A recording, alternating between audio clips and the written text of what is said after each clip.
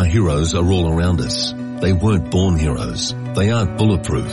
Sometimes they wear masks. Sometimes they make us shine. They care about people. They help us when we need them most. There is a hero in all of us. Let us unleash your inner hero. Call us now. Our heroes are made at Kangan Institute. Visit kangan.edu.au or call 13TAVE. Eligibility criteria applies. Some or all of this training is delivered with Victorian and Commonwealth Government funding. RTO 03077.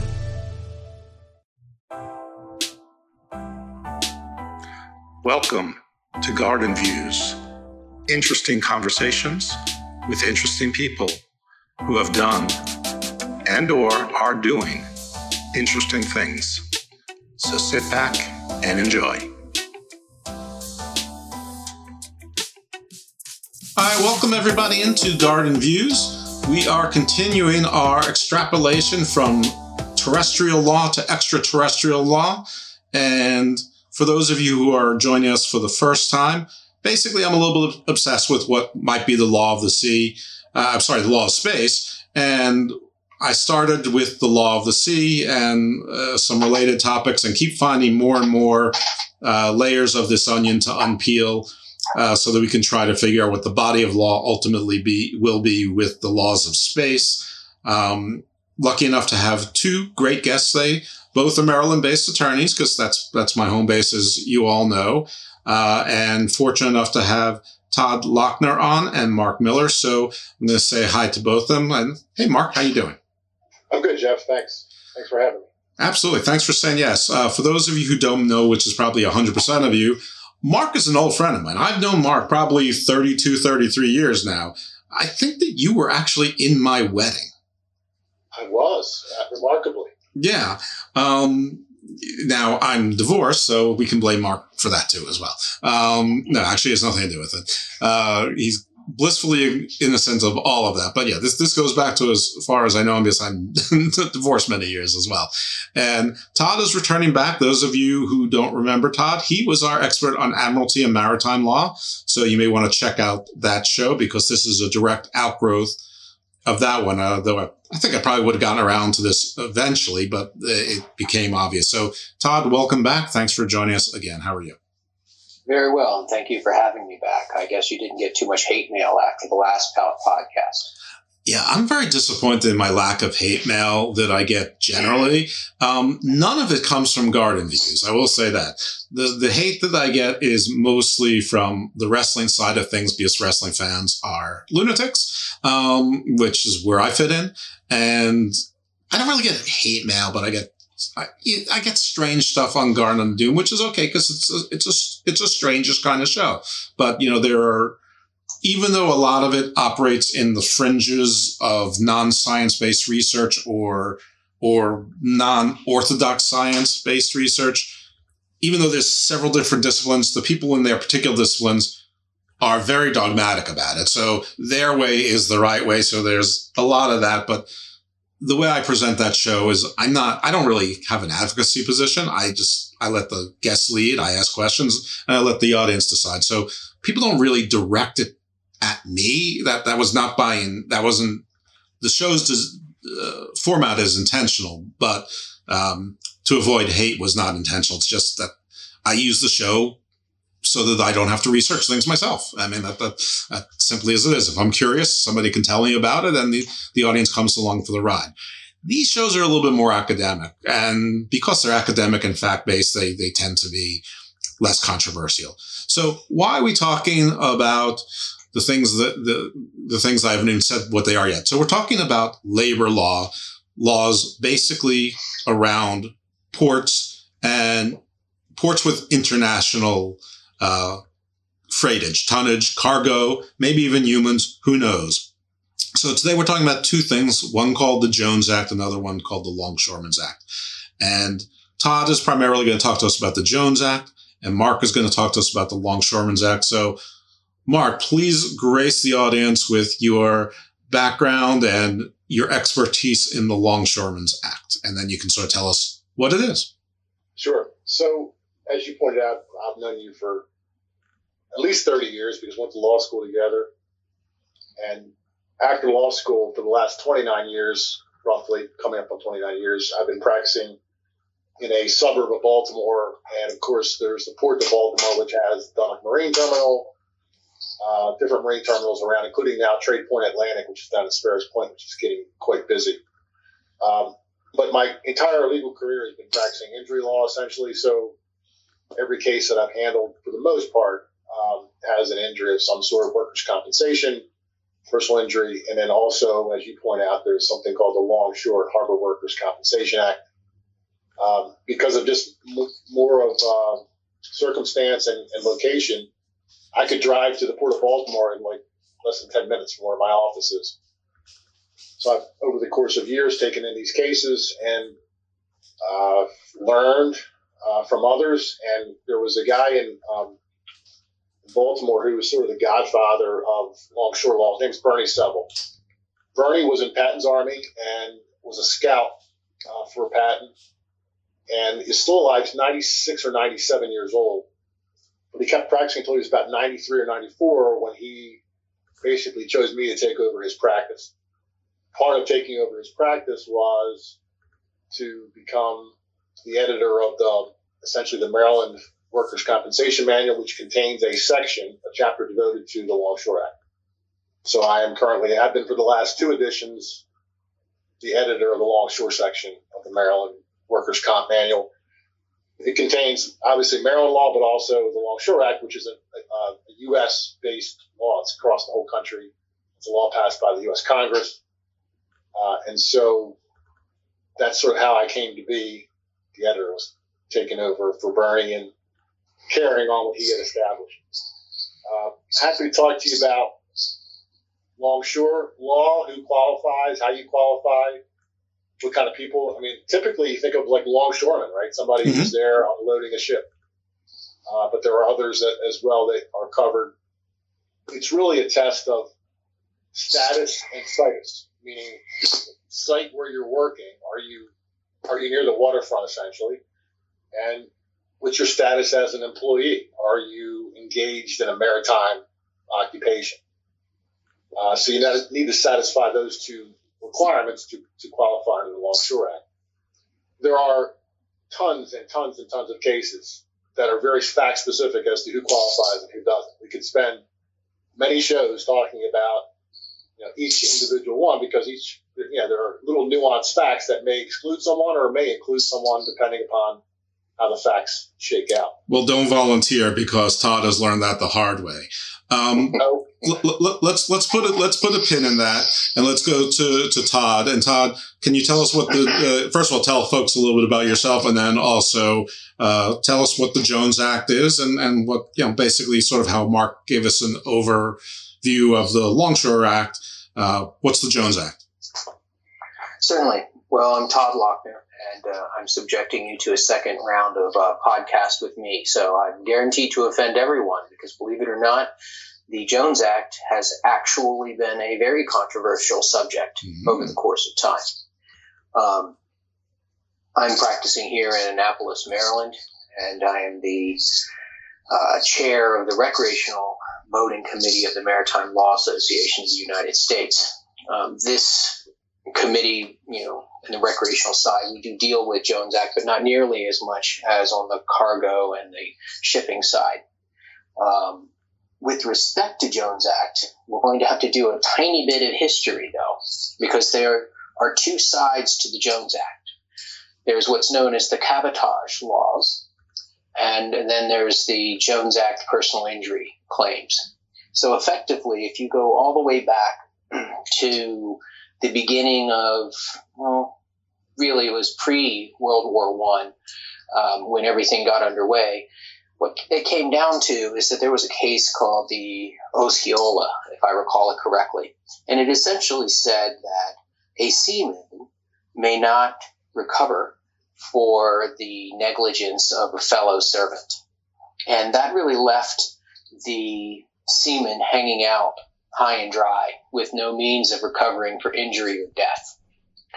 Now, as you'll recall, during this time in our history in the United States, it was the middle of the progressive era as we got through World War I and into the 20s.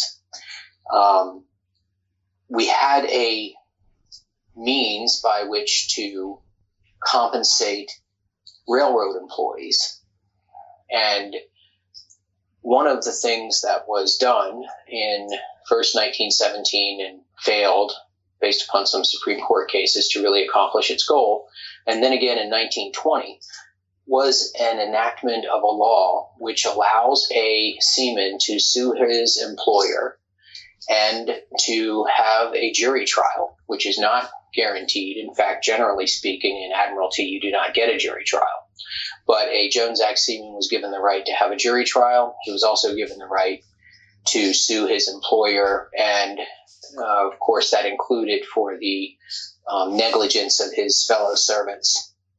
More importantly, though, there was, when I say more importantly, this was really kind of a labor longer in this call. So let's let him come back. All right. I am back. Sorry about that, guys. Obviously it was on my end of things. I don't know exactly where I lost you.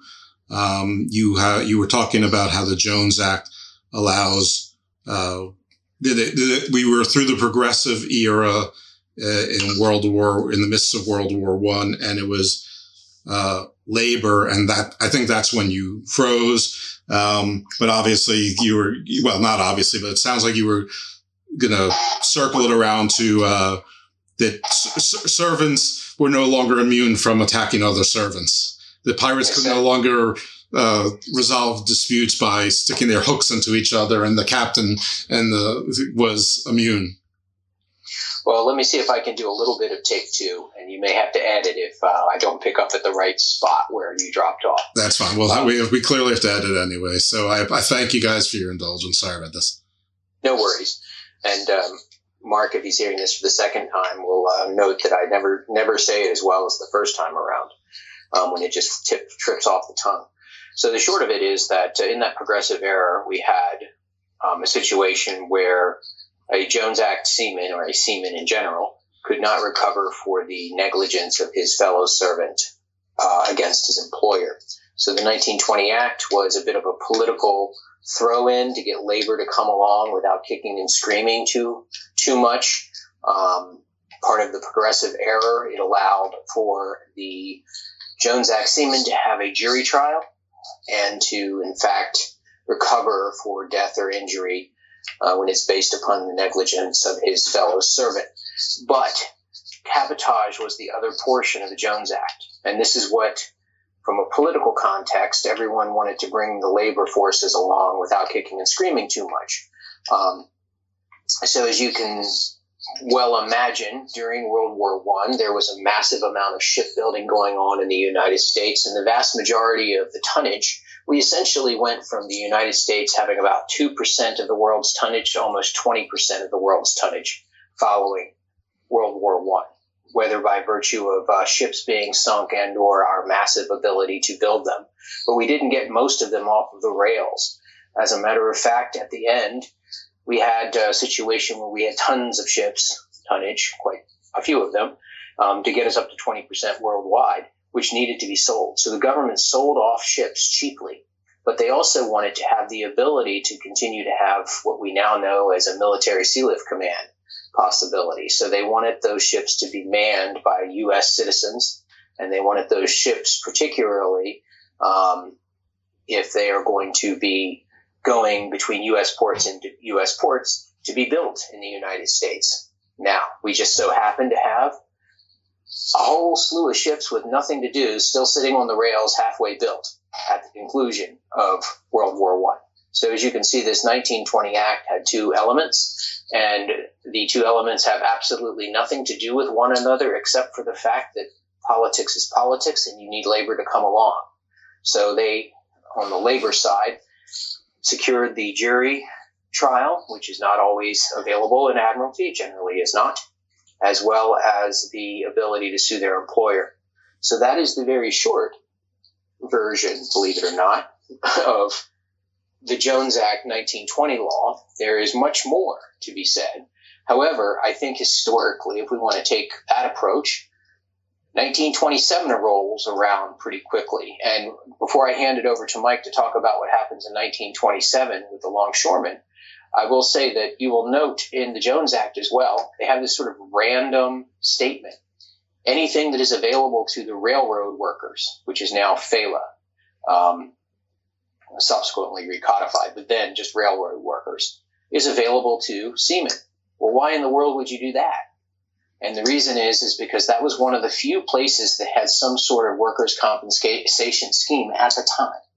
So don't reinvent the wheel, just tack on to the end of the statute, and anything that is available to the railway workers is also available to the seamen.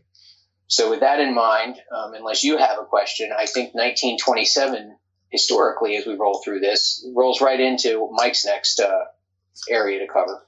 That's right. So let me just see if I can recap briefly, because I'm gonna take the position of the layperson here. So if I understand it correctly, the Jones Act basically gave seamen at sea or in American ports around the world, or while they were on ship, injury rights or rights against their employers or coworkers or negligence. The issue about the ships on the line, I think we'll probably get back to that. But I imagine that there's something to do with the ship builders and ship workers as well. And the Longshoremen's Act, as I understand it, has to do with the labor on the port side of things, the folks that now would be operating the giant cranes and the lifts and the crates. And, well, as the word longshoreman, the dollies and everybody looking like Bruno Sammartino and everyone who you saw in season 2 of The Wire and things like that. And I'm sure there's union involvement too. And, of course, now this railroad thing, that I'm going to add to my little mental list along with the Teamsters if I need to be looking at that as well. I thought you were going to lead into when you're talking about all these ships and they want U.S. to serve it, that led to the merchant marine, but we can certainly put a pin in that one. So is that sort of a thumbnail of what we've got? We've got laws protecting seamen on the ships, wherever they are, if they're on American ships, and protection for workers that are working on or around the ports in the maritime industry. That essentially boils it down in a nutshell. And I think Mike's going to tell you how that second part of protection for those that are shoreside came about. 27. Well, it's Mark. So okay. Mark, and I said Mike. I'm so sorry. Right. No worries. I wouldn't correct you, except it was 3 times, so I didn't want the audience to be confused and think there was another person here. My apologies. I'll have to make a big note here and stick it on. You can't mistake my East Baltimore accent. There's only one of those. So, but Jeff, think of on the waterfront. Marlon Brando. Does that not ring a bell for you? Sure, but you know what? To be honest, I get all those Tennessee Williams type things confused. The Stella, the Glass Menagerie, the On the Waterfront, all of it to me blends. He could have been somebody. He could have. But in 1927, and it's a New York it rises from a New York incident where a workman who was on a ship that was docked in New York was killed. And his widow tried to obtain benefits through the New York State workers' compensation system as well, right? So each state in the United States has their own workers' compensation laws that are the state laws covering the state workers. What happened for this widow and for the guy that was killed on the ship was it was found by the New York Supreme Court that it didn't that the worker wasn't covered by the New York State workers' compensation laws. So here is somebody who's the widow's out, now collecting social services or out, homeless or whatever. And so the Congress figured there's got to be some protections to fill this void for people that are not covered by state workers' compensation laws or the Jones Act. There's this sort of like this no man's land of people who are unloading the ships. I don't know to what extent they had cranes. I guess they had something like that then, but it was a lot of bulwark being done, so you can imagine how many people were being injured. And it's a no fault system. So we're talking about the concepts of negligence and suing for negligence and who's at fault and all those things. I mean, there are things certainly that may preclude you from pursuing a claim, But as a longshoreman, you're covered sort of regardless of whether maybe you're not paying close enough attention and you trip over something and you're injured versus the employer causing some sort of hazard and injuring you.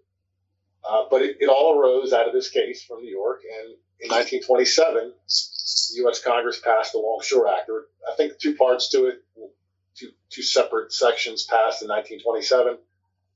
But with some modifications, and there was a recodification, many years later.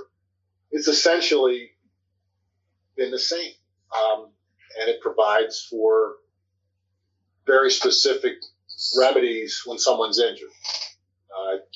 For your lost time, for medical expenses, and if there is a permanent injury, there's potential to receive benefits for that, as well as if there's loss of earning capacity that extends long into the future, it could cover a person for that too. So, some of these claims, if a person has serious injuries and can't go back to work on the waterfront, we're talking $1 million of benefits that may be forthcoming for that person. Obviously, only the most severe injuries, and a lot of times these folks are like the biggest earners. Like here locally, when I hear about a longshoreman coming in and they're making like $150,000 a year, it's really kind of remarkable. And that's with not having a great education necessarily, these people are able to earn a lot of money. So the benefits sort of match what they earn, right? They're sort of they're entitled to certain money based upon what they earn. Right. So that's a big money case, especially if the injury is severe or permanent. But this is just an aside, and I think that probably this is universal, at least national, that these industries are heavily unionized and most of the world is not. And by the world, I mean even American labor and markets are generally not nearly as unionized as people think. But these are. I'm sure there's some union involvement, but for the purposes of these discussions, I am presuming, and you can correct me if I'm wrong, that whether you are or are not in a union has nothing to do with benefits under these acts. Correct. Like you can, obviously, as you point out, most of the longshore workers are members of a union, but you certainly can be, and the union's going to get mad sometimes about who's maybe working on the dock and whether they're a union member or not. But yeah, you're entitled to benefits even if you're not a union member. So that's not a prerequisite to making a successful claim, essentially. Were unions involved in negotiating these laws at all, or if my memory serves, unions sort of got popular around the 30s and 40s, and this sounds like they predated that. To a large extent, with respect to the Jones Act, yes. However, I do want to point out something with the Jones Act and the question you just asked about unions. Any Jones Act claim, when brought, is typically a three-part claim. One is Jones Act negligence. Two is maintenance and cure, which is a place to live and all my medical bills. And then three is unseaworthiness of the vessel, all of which have a lot of ramification for your space law concept that we were here initially to start discussing. But there's also a ramification for the maintenance and cure and whether or not it's a union job. Maintenance and cure can be a large number or a very small number. You can imagine the medical bills portion of that, the cure. But the maintenance portion, if a union is involved, is only about $8 a day to live on. Wow. Because that's one of the things that typically a union will, not push that ball very far and will let that one go as a low number so that they can get a higher hourly wage or whatever the circumstance may be. So in a non-union scenario, you may actually find that the maintenance number is a little higher than in a union scenario. So with that being said, though, as you can see, I'm bringing it back to your space law concept for a moment. Our space law concept. Right. We have these, we've talked about essentially a set of workers which are related to, maybe at a port or something of that nature, a spaceport or otherwise, which would be similar to the Longshoreman Harbor Workers' Compensation Act. But then you also have those who would be aboard. That's where it becomes more interesting, and you would have the same issues there that you have with Jones Act, which is who is a Jones Act seaman. It has been litigated. It's been up to the Supreme Court at least 4 or 5 times now recently. The most recent large test coming out in 1995, and then there was a smaller add-on test. And actually just I think less than a year ago, we have yet another case that came out trying to describe who is a Jones Act seaman. Because for many, many years, a cocktail waitress on a vessel that happens to be docked on the Mississippi River, but has pilings outboard so that it can never actually get underway, is a Jones Act seaman. Okay. So are they, the definition becomes very, very, very important. And just to give you some background, because this is really something that goes and interplays between both the Longshoreman Act and as well as the Jones Act, is that the longshoreman, you don't get that part if you're a member of a crew. So what's the member of a crew? I'm going to just give you a brief sentence here. This boils it all down. Ready?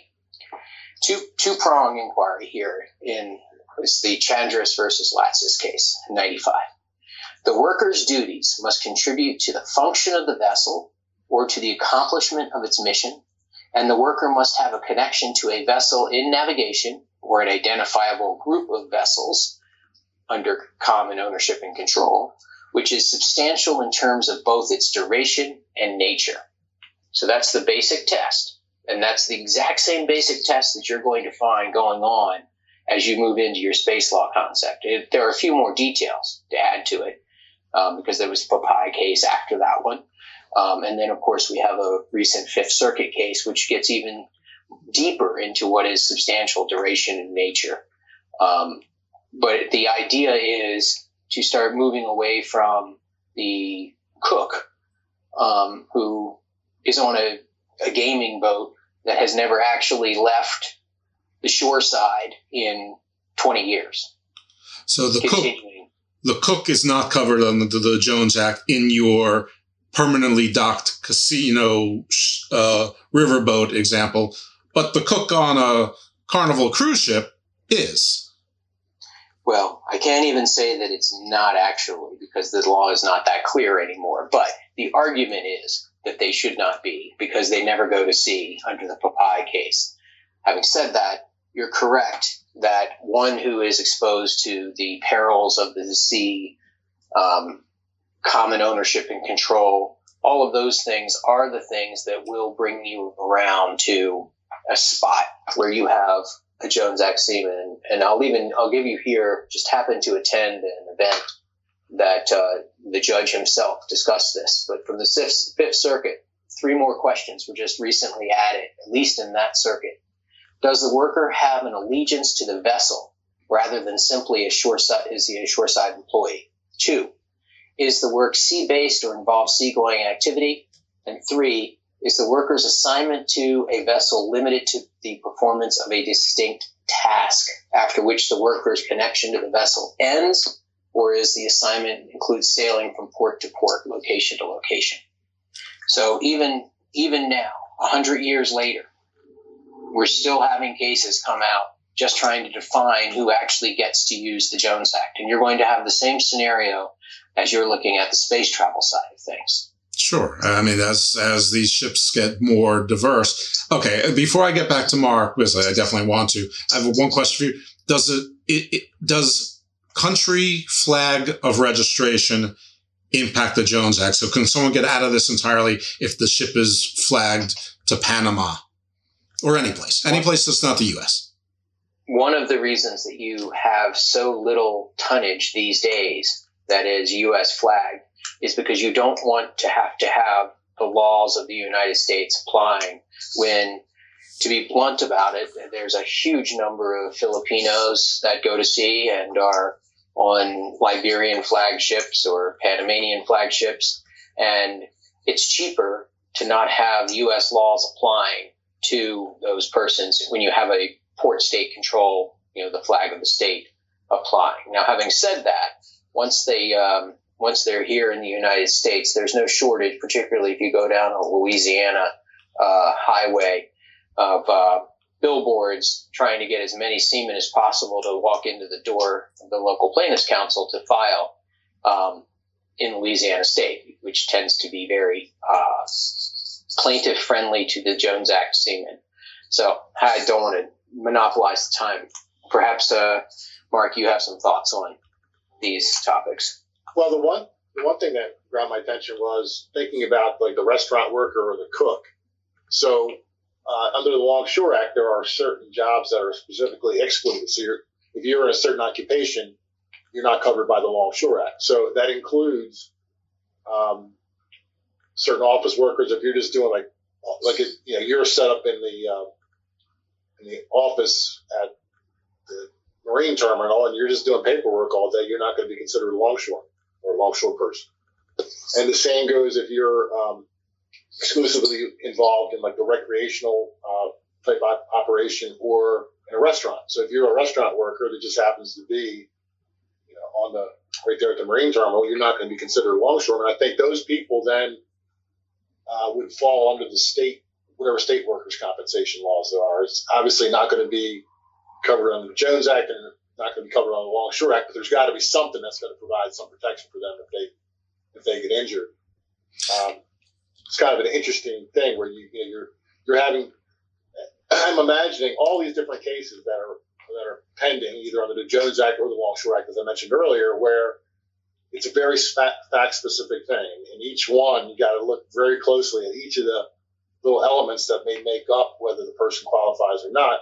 And I can imagine these decisions being all over the place as far as whether, a person who maybe works in the restaurant most of the time, but then also does some other activities is covered under the Longshore Act. So I think it's a case-by-case basis that you have to look at it. Yeah, this is determination as to what coverage is going to be available to them. This is one of the interesting things to me because I think that I'm sure there's other examples, but ports, especially those that have both commercial and tourist areas, like Baltimore does, we have cruise ships that leave to come in and out of Baltimore, and airports, especially international airports. But airports and ports generally are some sort of public-private partnership, but we pretend that they're private. They lease space to restaurants. They lease space to vendors. Some of the people that Mark, you're saying would not be covered. And then the employees are employees of the ports themselves, but they're on quasi-federal enclaves, or in the case of the international terminals, they're on federal properties. But then there's the federal aspect where you have law enforcement, whether it's Customs and Immigration or Department of Homeland Security or any federal protective service, whatever, that are there. And some communication, some coordination between, in airports, the FAA and the air traffic controllers and the airport administrator. And I assume in ports there's similar. Are they called pilots? Is that what the people that sort of control the traffic with ships? Not necessarily. There is a pilot, which is aboard a vessel. Okay. And that is a local pilot, which is taken out, and he goes up the side of the ship and is on board to assist the master of that vessel. Oh, it's the harbor master. I'm sorry. The harbor master is like the air traffic controller equivalent. Is that correct? There are vessel traffic separation schemes, and there is a means to do what you're referring to, but the word pilot has a certain specific connotation. I just wanted to confirm that, for you and all of the listeners, that a pilot is actually one of those people that doesn't quite fall into any of those categories that you're describing. Oh, really? Right? They're on the ship, right? Well, they're on the ship, but they're not the member of a crew. They're local. And then a ship calls and gets pilot services. And then the pilot goes out, goes up the side of the ship, brings it to where it needs to go, and gets off the ship. So what happens when the pilot is injured? And that's where the interplay comes back. everybody in the U.S. justice system, and I'm putting some politics in there, always gets their share, right? Well, what happens if we have somebody who's not covered by either longshoreman, and he's actually not a member of a crew, therefore not Jones Act? Well, that's where the Siraki seaman comes to bear, which then it's a little bit of a carve out. It's other maritime workers, and the Siraki seaman first came up in 1946, but there was some codification in the Longshoremen Harbor Workers Act in 1972. So it essentially covers someone like that pilot that we were referring to.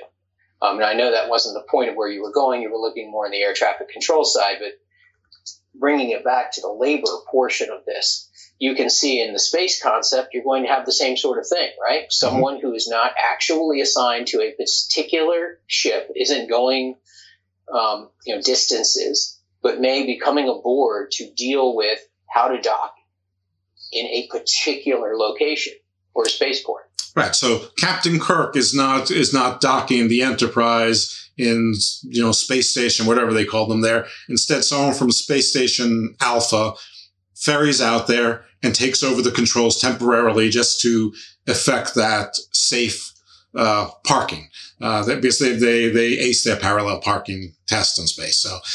So yeah, that's interesting. I don't know if that'll happen in space or not, but like you said, politics are not going to play any less a role in space. If anything, perhaps more, because there's chances are going to be multiple countries involved, because cost sharing is the game, which is sort of why we may all be looking, at Elon Musk and Jeff Bezos and Richard Branson, and they're all going to be looking at us in their rear view mirror. And that's why I think before we get to all of this, we're going to have the British East India Company or Hudson Bay Company again, and somehow Marines will be given them. So, Mark, I know that you were starting on part of thought. Did anything tie in here that? Well, the one thing that caught my attention was the idea of different governments being involved. So it brings to mind the Defense Base Act, which essentially covers with a compensation scheme or system or a statutory system that's nearly identical as far as the benefits as to what the Longshore statute provides, but it covers overseas government contracts. So let's say you're not a government employee, but you're working for some big government contractor. You're sent to Iraq, and you're doing government work, but you're Halliburton. Just say Halliburton. Yeah, Halliburton. So you're working for Halliburton, but you're over there, and I'm thinking of it from an active planner's lawyer. So I'm always thinking, does the case work when it comes to the door? But much like Longshoremen, these guys are making astronomical amounts of money because they're away from their family, and they're out there for 6 months. But there's an injury, or there's an exposure to a burn pit, or whatever might be causing their injury, and they're entitled to certain compensation that essentially mirrors or is nearly identical to what the Longshore statute provides. But you're thinking of it in terms of being out in space. I can imagine there are going to be, like you say, these private companies, but the government is contracting with them to provide certain services out beyond. And there's going to be, to me, it would be a Defense Base Act case that would arise out of an injury that would maybe be caused by that situation. Yeah, and that sounds like a parallel to the Siraki case, which, by the way, is a great name for a space show because it sounds like a space race. I know these are a lot of Greek names, and that's probably not an accent either, because here in Baltimore, it's Greek town is right there as well. And of course, everything that influences me is season 2 of The Wire on this. That's my greatest source, my reference source here. But yeah, I think that's right. And what I'm relieved to hear is that there's so much parallel that a lot of these laws of the sea and laws related to seamen and workers of the sea, basically they took that and they copied that for other similar situations instead of creating these entirely different frameworks. Now I understand there may be different administrative courts or routes, but they're basically similar. It sounds like they were built upon, or at least partly, upon the railroad laws beforehand. So, I guess modern transportation is really about 200 years old. So this is all in body of law. This is all new stuff. So my guess is that we're all right, that they're not going to keep reinventing the wheel. They're just going to borrow from it and probably make sure to get the worst of all and probably leave out the best of all. Well, and that's something to keep in mind is that David Farrell, who is the current president of the Maritime Law Association, presented a paper at the Tulane Admiralty Law Institute a couple of weeks ago. And that paper, part of the thesis, asserts that the cabotage portions of the Jones Act and the traditional negligence portion, you can sue your employer, have actually been counterproductive to one another in the long run, so that we now, as a United States, have very little of the ship's tonnage or the world's tonnage, rather, I should say, and the ability to move materials without going to the private sector. And, we have military sea lift command, but that's, of course, all subsidized in part one way or another in order to be able to move things around. So what I would, in your space concept, let's think this through for a moment. If you were to repeat the arguable mistakes of the past, you would say, okay, we have a U.S. base on the far side of the moon, and only a U.S.-built spaceship may travel to that particular place, whether it is by, a multinational group, which is, look at the politics here. Oh, so what we're going to do, we're going to have a multinational group, but everybody needs a little piece of the pie. Right. So you'll get to build in these 4 or 5 countries, and those 4 or 5 countries are the ones that are going to have the, national flag flying on the various bases. So in that context, you can see how certainly you could suddenly make a scenario being protectionist where you're no longer able to have a full supply of the vessels actually required, because how many can be built in one particular country at a particular time? Right. And then the other thing, and I'm going to give us a stand-in bad guy state because we used it last time, Todd, and that's Jeffzikistan.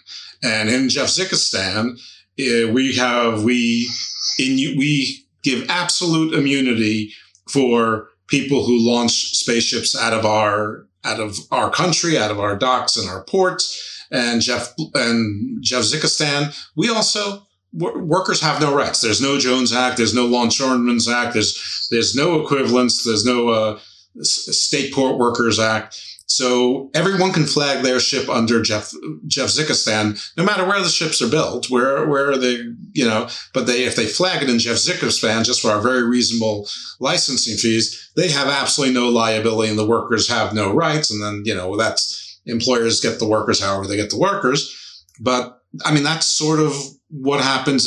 Listen, I don't know what the laws are in Panama or Liberia or the Bahamas or whatever. And I doubt that any of these countries are complete monsters, but my guess are that they don't have the same level of rights for the little person as they do for, say, the Carnival Cruise Line or Maersk. Well, that's certainly true. You have the least number of protections in the United States for the let me back up. We have the most protective scenario with respect to which vessels comply between U.S. ports and U.S. ports. We also have the most protective scenario when you talk about the injury recovery scheme for a Jones Act seaman of anywhere else. And so that is part of the reason that arguably we have so few Jones Act seamen in the first place, is because they have so much more protection than the other countries. So you're exactly on spot. You can see how quickly we could very readily repeat the mistakes of the past. Easily. Now, from Mark's perspective, at least on Earth in the United States, it's different because the longshoremen, the docks are the docks, the workspace is the workspace. That's here. So those folks are covered. So that may or may not exist if it is a U.S. base in space. Let's presume it probably would at some point.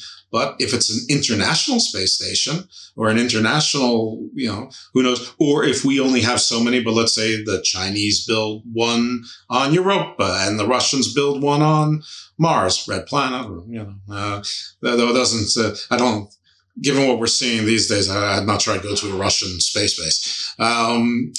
Whoever, that you have different ones and different laws might apply to those countries. Or you could easily see a case where a country that doesn't have the technology but has the money. So, a Saudi-led coalition or the United Arab Emirates owns a space station, but it was completely built elsewhere. Ultimately, I think the laws in the U.S. will be a little bit behind the technology. So what will happen will be people will be getting hurt in space, and it will be figured out that they're not being covered by any of these other statutory schemes that are available. And so we'll be behind the times, but there'll be something then passed that will, whatever the name of it will be, and it will probably in some ways mirror one or more of the existing acts to cover those people. But it will be like after somebody gets hurt and after there's some outcry about it, and then it will happen. Right. It's happened over and over. After Alien occurs, or the first person, gets their air tie cut and then gets spaced, can't be recovered. I get it. I definitely agree. I've said that many times. The laws will follow the disasters. They always do, because nobody has the foresight or the strength of character to will until after something bad happens, and then they have to answer for it. Okay, so Longshoremen's Act is like a workers' compensation scheme for people who work in and about the harbors in a direct service to the shipping industry, not ancillaries like a retail shop or a Subway franchise or whatever. That wouldn't be covered. I guess taxis that come back and forth, picking up people from the cruise ships, they wouldn't be covered either, or would they? Nor would if you're just driving a truck. If you're just driving a truck in, picking up a container and riding out, you're not going to be considered a longshore person either. So, as I've said a couple of times, and at the risk of repeating myself, there are different attempts because there are certain advantages to the longshore system that far exceed the benefits that would be in the state system. So if you've got a case that may be a close call as to whether it's a state claim or a longshore claim, depending upon how bad the injury is, what the benefits are available, you may be litigating that issue as with whether somebody's covered or not, and it leads to all this law that crops up about, well, is the person a longshoreman, or are they just simply going to be covered by the state act? I'll get cases where a lawyer will have filed a state claim for someone, and then the insurance company will say, no, this is not a state claim, it's a longshore claim, and then the lawyer doesn't know how to handle it, so it'll come to me, and we'll end up dismissing the state claim and then filing a longshore claim. But there's some that it's arguable maybe they're either, or maybe they're both. But you hopefully get to choose the one that's the most lucrative for the person that I'm representing. In this case, obviously the injured person. Mark, let me ask you a question, but it's going to be started with a statement. And I'm going to assume safely that the people who work for customs enforcement, immigration, they're not longshoremen. They're federal law enforcement, and they work for the federal government. What about, I'm sure that there's private security guards, though, that work they work for the port. Maybe they're special police officers or just, Pinkerton, whatever, local armored car guys that are there. Are they considered covered under the Longshoremen's Act or no? No. But you brought up an interesting point, which I think is worth mentioning as well, because we talked about all these different coverages that are available. I'm thinking within the last 2 weeks, I've had 2 people call me that are employed by the U.S. Coast Guard. And so that's a whole other scheme where you're a federal employee, even though you're on in the Coast Guard, you're on the water, you're basically under the same coverage that like a postal worker would have. You're talking more about the private security versus maybe a federal employee, but it's still worth mentioning the federal employee stuff too, because as you see, the way the scheme is set up is to avoid a person not having any coverage at all. Like, that's the whole point. It's like to make sure that there's, whether it's the railroad, whether it's Longshore, whether it's Jones Act, whether it's a federal scheme of coverage, you want to make sure that there's coverage available to everybody. And it just depending upon what the status of the person is and where they're working and what kind of work they're doing, it will change. But to answer your question directly, the guy who's like sitting at the gate, just like checking the TWIC card when they come into port, no, that's not going to be something that's going to be covered, I don't think. Mark, we're both old enough, and Todd probably is as well, to remember when the Coast Guard was a branch of the military, and now they're under Department of Homeland Security.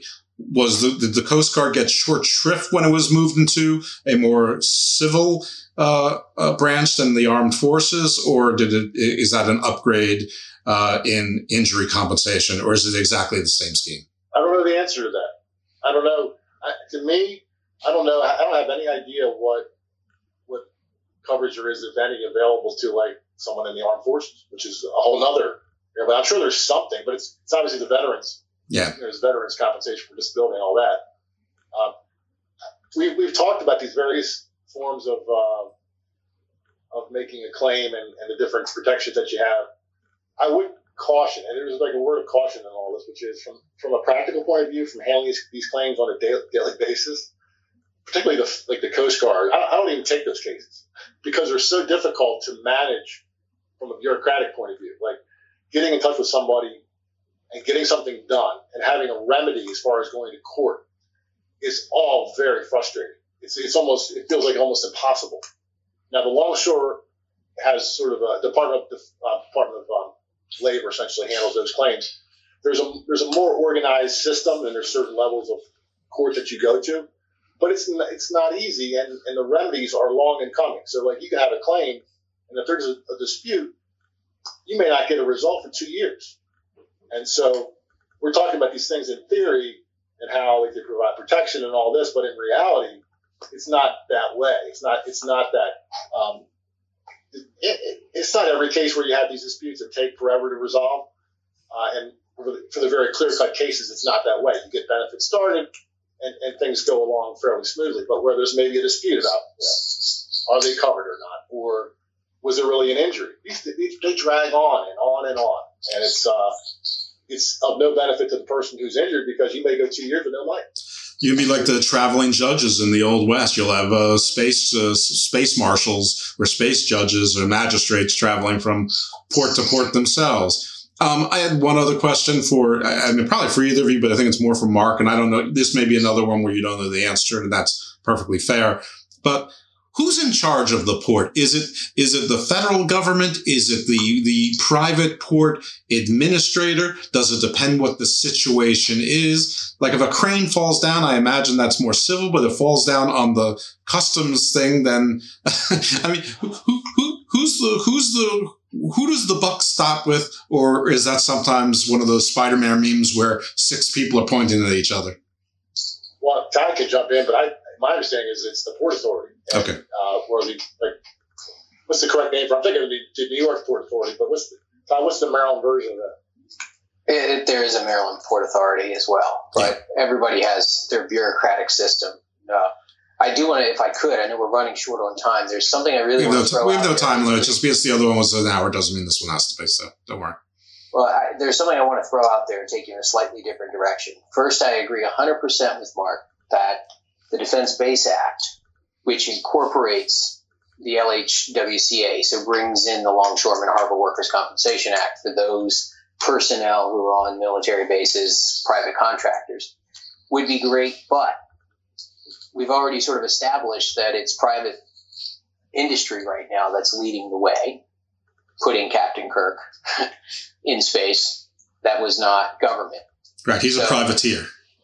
Correct. There's a private citizen going. So one of the things that I suggest could be a workaround is that a lot of labor interests in particular do not like arbitration provisions, but you don't have the force of law compelling the Longshoreman Act in play because the Defense Base Act comes to bear if you have private interests that are actually the ones pressing forward.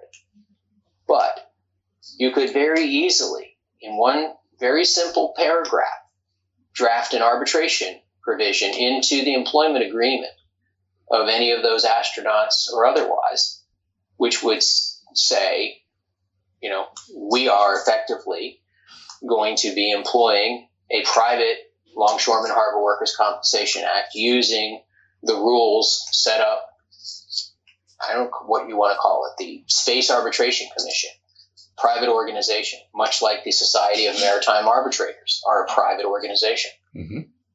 You have rules, you have arbitrators, and you have a set of rules with some consistency. And Mark can discuss this better than I, but, there's a value to a lost arm. There's a value to a lost leg. And guys like Mark can say, you got about X value here. And now we probably, with the, salaries we're talking about of these people, probably want some caps to make sure that we're not just having it be salary based only what they get in return for loss of their life or something like that. But I'll leave that to Mark if he has any other comments on potentially, essentially co-opting the Longshoremen Harbor Workers' Compensation Act, which already does a lot of this, into a private arbitration agreement. Yeah, that wouldn't be bad at all, as long as there's an effective way of managing the claims. Like that seems to be the issue that I run into most frequently. Is just like it's just becomes too many hurdles to jump over, or too many things that are blocking the way to get it done in an efficient way. So as long as it's efficient, absolutely. I mean, it sounds like that would be the goal of it, would be to streamline things in a way and have it done sooner than later. Just to follow up on Todd's point about the compensation rates and sort of determining the value of a case, it's very true. Like an arm is worth a certain amount of weeks and it's worth a certain amount of money. And in the longshore harbor workers, there are caps as far as I have clients that are down there making $3,000-$4,000 a week, but then when they're missing time, they're only getting a certain amount, and it goes up each year depending upon inflation and things like that. But it's substantially less than you get if you're just getting your full wage repaid. It's the only benefit, and I'm the practical guy maybe here as far as like what I see, but it's tax free. So when you get your longshore harbor workers money, there are no taxes taken out of it. Well, it's also, I guess, the only benefit of the high inflation that we're seeing right now. Yeah, it's both in the state and in the federal systems. You get higher caps. It's funny because everyone's talking about efficient enforcement. It sounds like it's hard to efficiently enforce things right here in our semi-little state and our moderate-sized city. Imagine when these things are hundreds of thousands or millions of miles away or further. So it's really going to have to be a coalition of the willing. So I want to turn to something. I desperately want to talk about pirates, but I'm not going to. But we are going to talk to their legalized cousins, the privateers, because obviously governments are not going to be able to enforce all of this themselves. So they will turn to mercenaries, space mercenaries. So when Sylvester Stallone and Michael Rooker and the Ravagers come around to do the salvage and be the space pirates and call upon, I don't know, whatever, the privateers who to chase them away or go after, and, I'm sure there'll be similar laws of salvage as there are at the sea, probably more generous in the beginning, get less generous as more, government-based destroyers get out there. But what do you think that the privateers will be covered under one of these? I mean, obviously it wouldn't be the Longshoremen's Act, though they might encounter longshoremen on ports or whatever you'd call the space dock worker or whatever. But would they be covered under the Jones Act as a seaman afar, or would it be more of the defense base because it's a defense thing, or because it's public-private, or maybe private? Is it just a contract, or could it be what do you think it's going to be? I know that it can be any of those things depending on what happens, but what do you think it would be for our friends, the privateers? Well, I want to begin by making sure that we're talking apples and apples and not apples and oranges, because a privateer is not someone who does salvage. A salvor is a very distinct group of people or person who is encouraged to be prepared to help vessels and people in distress. And whether that is land-based or space-based, you notice I'm being, I'm using language that can go for both directions, space or land. So what you're doing is you have a whole set of law out there, the black law factors, where you go, okay, we're going to give an award. This vessel, and I can't do math very well, so we're going to make it a nice small number that's reasonable for me to figure out. Mark's a plaintiff's attorney. He can do math great. $100 million, just to make it a small number, okay? Mm-hmm. For a spaceship, of course. Sure. But call it $100 million. Post-casualty, that ship is only worth $50 million. Now I've got a number that doesn't divide easily, so I'm in real trouble. Having said that, you want to reward the person who goes and saves a salvor based upon the typical factors. How much did they put their own life at risk and the lives of their people? What is the value of the infrastructure that they had to put in place in order to make that salvage happen? What is the value of the ship that they used? How many ships did they use? Was there particular equipment? I'm going to geek out for a moment, but is there a tractor beam that took a whole lot of R&D and cost a gazillion dollars, right? So if they use something like that as opposed to, a tow line from Home Depot. Right. Well, now you have to say space winch because it sounds like space winch. Right. That's a whole nother discussion. Come on, Miller, laugh. That was funny. The podcast is over. So the point is that you're really looking at somewhere usually between 7 and 14% of the post-casualty value. And that's going to carry through. But that's distinct from the other side that you just used, which is privateer. Ironically, with our current situation, we've actually, with the Russian-Ukraine scenario, we've heard some people for the first time start to bring up this, well, how about if we bring some privateers? If our governments aren't going to do it for whatever political reasons, why can't we just as individuals get a stamp of approval? And that's called a letter of marque. It is officially the ability on behalf of a government. So the Ukrainians could, for example, theoretically, using the existing rubric of how we've been doing it, issue a letter to a ship, which then on behalf of the Ukrainian government can go out and attack the Russian ship. So the privateer is different than the salvor. It could be one and the same depending on the ship's equipment, but you're right. And in our current law of the sea, that is correct. And in the law of space, maybe it will be too. Maybe they'll be diverse. I'm presuming that in the beginning, the technology will be such that you try to make one ship as useful as possible. But I think that's a good distinction.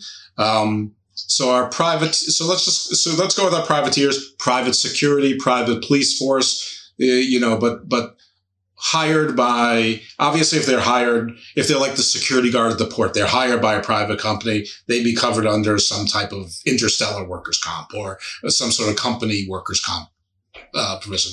But if they are hired by Ukraine or the U.S. or Jeff Zikistan, do you foresee sort of a Jones Act Sakari situation or what was it, the Defense Base Act?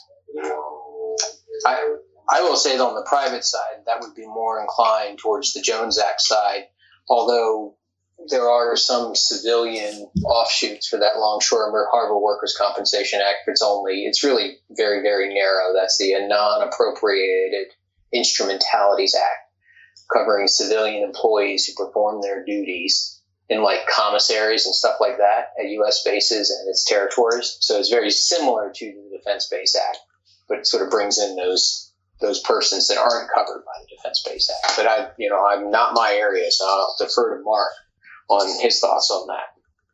No, that's right. I mean, it's, as we've talked about, there are these little exceptions that people fall into, and then when they figure out, geez, these people aren't covered under anything, you've got to come up with something. So yeah, I've represented a lady who worked at a commissary at Carpal Tunnel, whatever. It's like, and oddly enough, because of the benefits track along with like the Longshore Harbor Workers and the Defense Base Act. I think the last offer on the case was like $150,000 for a carpal tunnel case. It's a very strange system where you see like different systems have different benefits available to the various workers. Guys, is this why we don't see restaurants and tons of retail stores in the international terminals? You have to go through customs and immigration before you get to all that stuff, except for maybe like a duty-free shop. And I imagine a duty-free shop is somehow operates in its own little international casino zone of coolness. I mean, I don't even know if I'm like now like amazingly interested in what happens to employees of the duty-free shop if they slip and fall or all the liquor from around the world falls on their head, how they get compensated. But I mean, I guess that's one of the reasons. I guess the other is just plain old security, is that you have to go in and out of immigration and customs every time. I mean, technically you're leaving the country, and that, and if you start passing out those, those clear or fast passes, that's maybe a security hazard that isn't worth it to, open up a McDonald's and a Starbucks. Though Starbucks belongs in space, does it not? There's one on every other corner. Might as well, right? Right. Absolutely. There should be a Starbucks on every ring in Saturn, around Saturn. So I don't know. If this show leaves nothing else to the listener, it should let you know that the world is very complicated, and even things that don't seem so complicated are extremely complicated with lots of moving parts. That sort of puts a giant torpedo hole, pun intended, into most conspiracy theories, because there's just too many different moving parts with even the most simple of operations. But that aside, is there anything that you think that I missed that either one of you wanted to add to? I'll start with Mark first. No, not really. I'm excited to see what ends up happening, and from my perspective, as I've repeated over and over, maybe I can find a way to make money at it by having a practice devoted to those kinds of claims. Well, maybe the process will be easy, and I'll make the money for the client and myself without a lot of effort. Well, maybe I'll be a space magistrate, and I imagine space corruption is harder to roll in than Earth-based corruption. And finally, I can cash in on my lack of a moral center. Todd, is there anything that you think that we should cover that we have not vis-a-vis? Oh, we've covered a great deal, and I think there's one takeaway I would like to underscore, which is that we don't have to reinvent the wheel when we have all of these existing systems. But let's try not to make the same mistakes with the existing systems. Take the good rather than the bad, which seems to be very difficult for humans to do. And also, don't rely on government. Again, my politics coming to bear, because you'll get a slow system. See, I'm guaranteed to offend. I've just offended somebody over at the Department of Labor right now. Well, they're listening. You know that. Even before we've made air, they're listening. So use the private sector, create a system that works and has some economic benefit. And that's how we all get along faster, better, and a smoother system with economic benefits, rather than waiting for Big Brother, the government, to do it for us. There we go. There's my libertarian statement of the evening. Very nice. Well, for those of you who are Garden of Doom listeners who have accidentally stumbled upon this, I'll give you a little bit of overlap here. We're going to try not to be like Ezekiel's vision. We're not going to have wheels within wheels within wheels. We're not going to have a floating Merkaba. We want to take all the existing wheels that we have, and we want to make one wheel. One wheel here. Now, Todd opines that it should be a private one wheel, and maybe that's fine. But whatever it is, there should be one wheel that's signed on, so that we don't have wheels within wheels within wheels, because that is just too much to deal with when the distances are that far. And I don't think Zoom or Skype will work that far into space. Well, good luck fighting the great Weberian bureaucracies, however. Yes, well, in the fine nation of Tajikistan, we have no such concerns. Again, just waiting to be corrupt and waiting to take over a small slice of Antarctica. Those are just the two pieces of my plan that need to come to fruition. But I'm looking for good privateers and maybe salvors as well. So there you go. Anyway. Thank you, guys. Thank you for bearing with me. Thank you for embracing the task. Thank you for lending your expertise. Thank you for your patience. Those listening, if you notice some tech glitches sort of towards the first third of the show, that was on my end. My internet went down for a bit, and both gentlemen were very patient with me. So hopefully when we edit it seems at least semi-seamless, or at least we picked it up at the right spot. But if you heard something a little bit twice, that's why. And we're going to continue with episodes of Garden Views, but we're also going to continue this journey every few episodes. Already have a show booked with an immigration attorney, talk about international immigration and international organization statuses, at least in the U.S., and have a show booked with an air traffic controller as well. So we're going to talk a little bit about aviation there and working on stuff. Todd is helping me with some stuff. Maybe Mark will too. Who knows? I don't want to volunteer anyone, but we'll see. Anyway, gentlemen, thanks again. Audience, thank you for tuning in, and please make sure to tune in next time as well. There's a port on a western bay, and it serves 100 ships a day.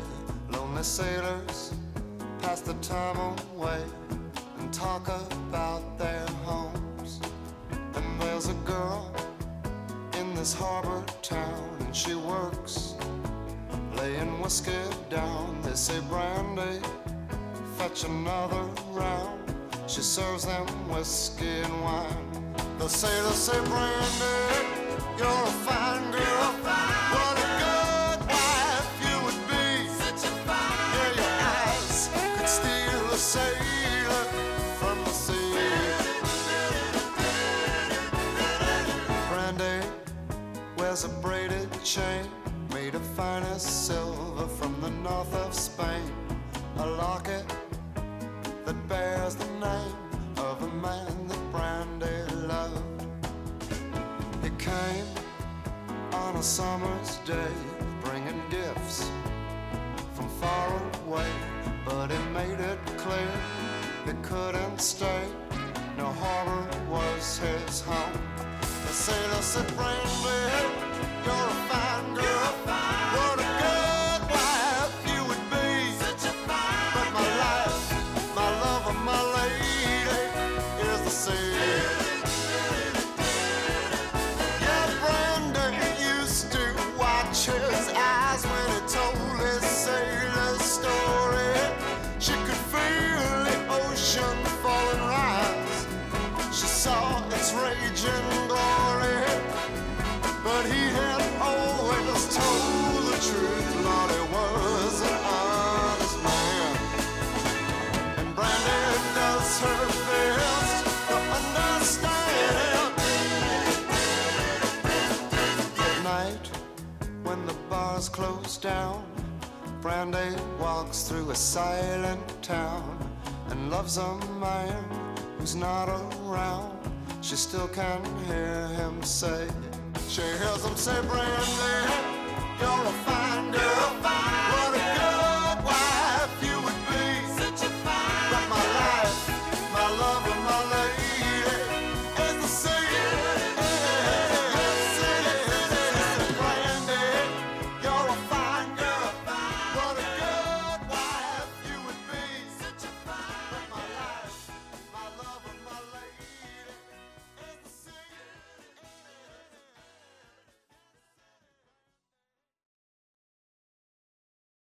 Starting a business? On Airtasker, you can post a task for a logo designer, a website, and even an accountant to count all the cash. And your checklist is as good as done. Visit Airtasker to get more